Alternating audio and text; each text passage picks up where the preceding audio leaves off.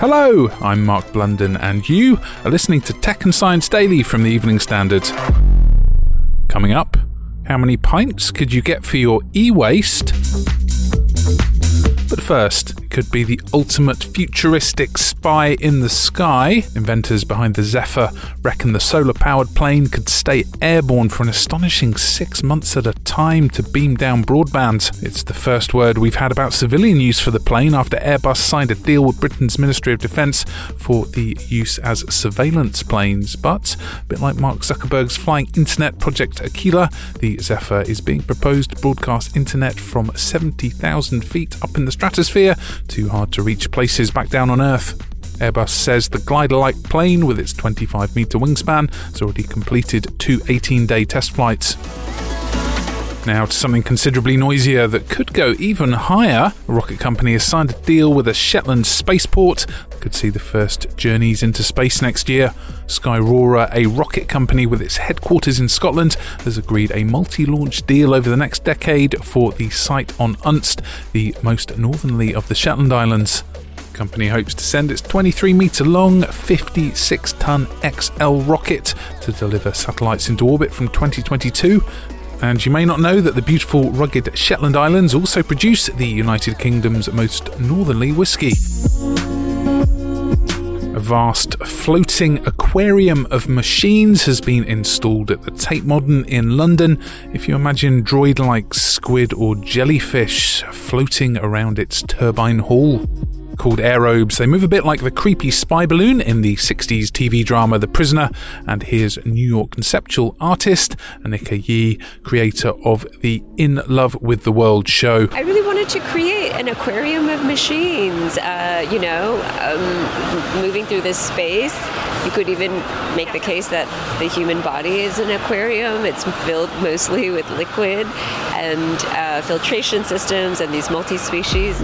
Each floating aerobe is a helium-filled balloon propelled by tiny rotors and a battery pack. But what's the tech magic that makes them look so beguiling? There's a lot of physics and aeronautics involved, very complicated.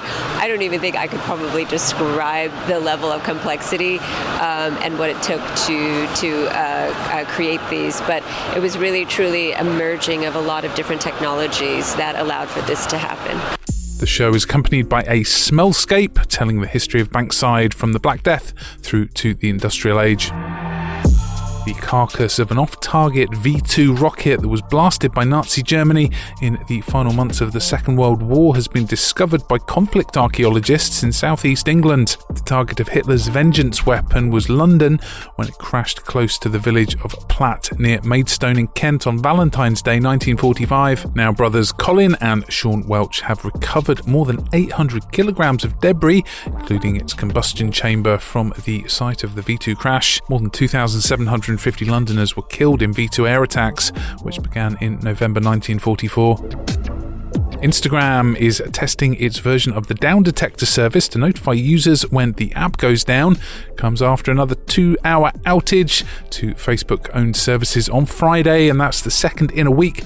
4 days earlier, the social media giant blamed that old chestnut of a faulty configuration change for a nearly 6-hour outage that prevented some of the company's 3.5 billion users from accessing services that included WhatsApp, Instagram, and Messenger. Now, Facebook is running tests with US users to flag service problems to them, presumably even before that fail-safe of realising the app doesn't open on your phone and doing something else instead. We'll be back in a minute. Why not follow Tech and Science Daily in the meantime?